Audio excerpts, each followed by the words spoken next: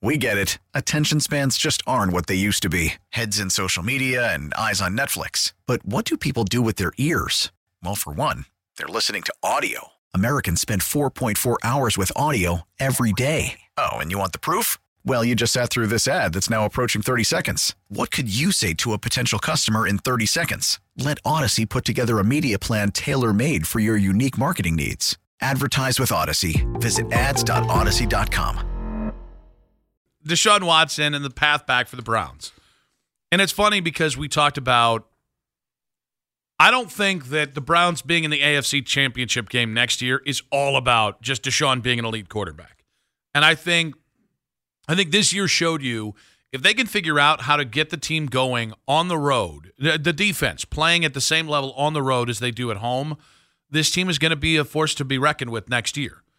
And I think they've proven to you that they've got a formula that can win without elite Deshaun. Now, if Deshaun plays 5 games, it's going to be a little tough to get where you want to be. It's very tough back-to-back seasons, actually 3 straight seasons, to be playing a backup quarterback and be in the playoffs.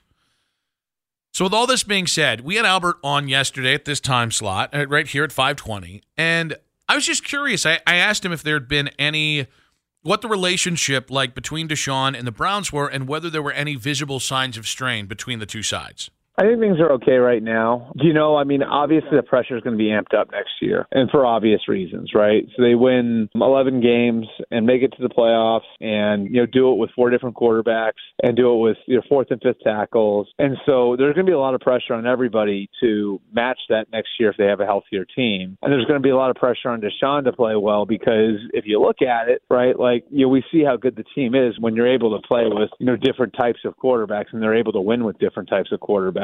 So, ultimately that contract you gave Deshaun is because you think he can elevate people around you. So, all right, let's see it now. Let's see where he can take a team that was clearly ready to win in 2023 when you're going into 2024. And the interesting thing about it, too, of course, is that you're going to be doing it with a remade offensive staff, which, once again, I think is going to be about getting more out of Deshaun Watson, which only will amp up the pressure on Watson to play more like the player he was in 2018, 2019, 2020. I would be surprised if there wasn't already some level of tension between Deshaun and the Browns, because they've been through so much together, and they don't have a natural amount of winning together because Deshaun's been on the field 11 of those games to offset that, right? What the winning is the cure-all. I don't think it's a big deal right now that things are fine. I want to give the Browns credit.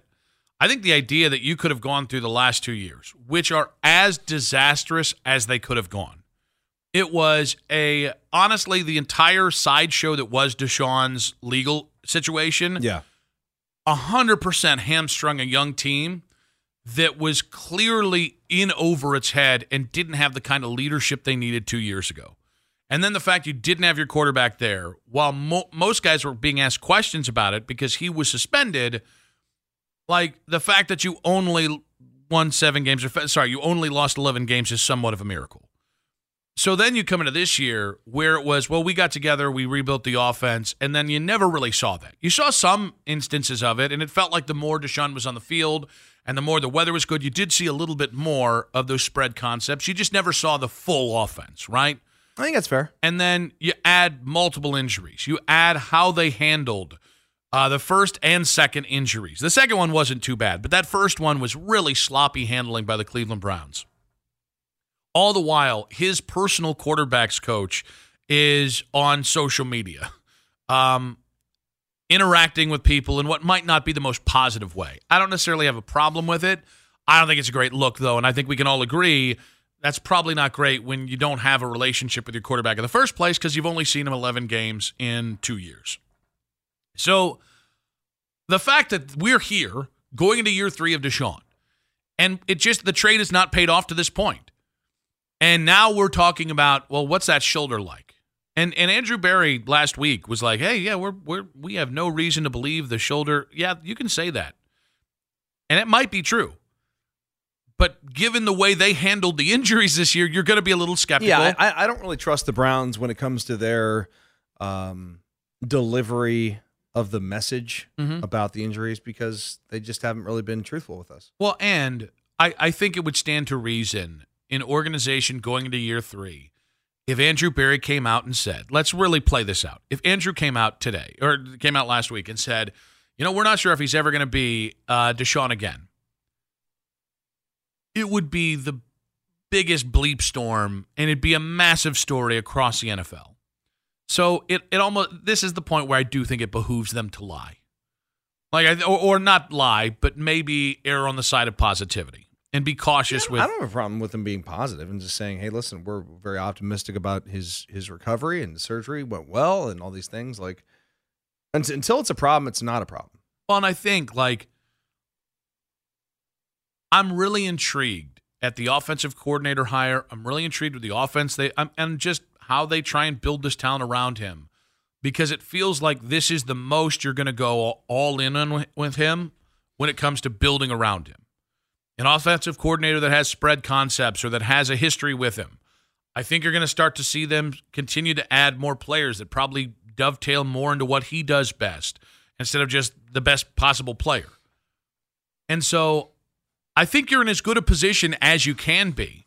But, there's also a part of me that thinks this thing could get ugly really quickly if the injury doesn't heal right, if you go into the season and there's more struggle. There's a part of me that I am a believer that just Baseball is back, and so is MLB.tv. Watch every out-of-market regular season game on your favorite streaming devices, anywhere, anytime, all season long.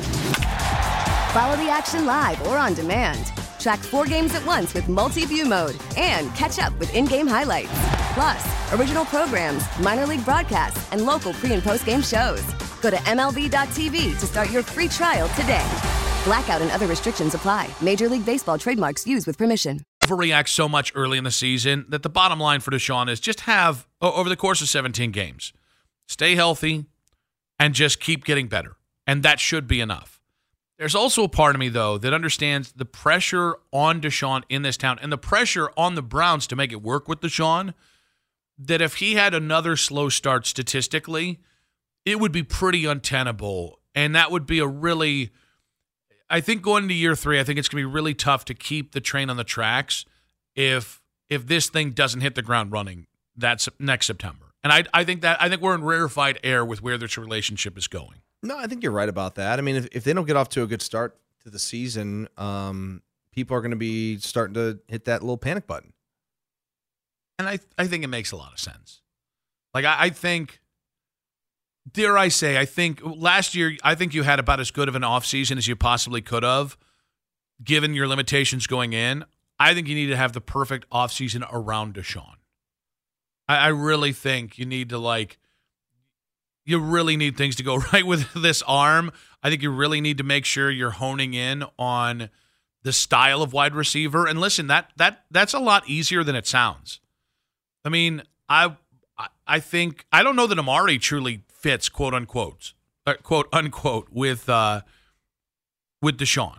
I think there's still some fit issue there. I think Amari likes speed wide receivers who can get downfield and make plays in open space. And I think that's why it was so surprising Elijah Moore when Deshaun was healthy, it wasn't that much of a fit. And I think that I don't think Cedric necessarily is perfectly what Deshaun needs. I don't think David Bell's perfectly what Deshaun needs. The style of wide receiver that brings the best out of him. And I think that's really interesting where you're going into this offseason, you have to decide whether to pay Amari and still might need 2 other wide receivers out there. And so I just think I think it's interesting. That's where I would say the Browns and Deshaun's relationship are. Because if he stays healthy and you win 13 games, none of this is going to matter. If he plays 7 games, even if you win next year, going into year 4, it's really going to be untenable. But there's going to be a year 4 because you don't have a choice in the matter. We get it. Attention spans just aren't what they used to be. Heads in social media and eyes on Netflix. But what do people do with their ears? Well, for one, they're listening to audio. Americans spend 4.4 hours with audio every day. Oh, and you want the proof? Well, you just sat through this ad that's now approaching 30 seconds. What could you say to a potential customer in 30 seconds? Let Odyssey put together a media plan tailor-made for your unique marketing needs. Advertise with Odyssey. Visit ads.odyssey.com.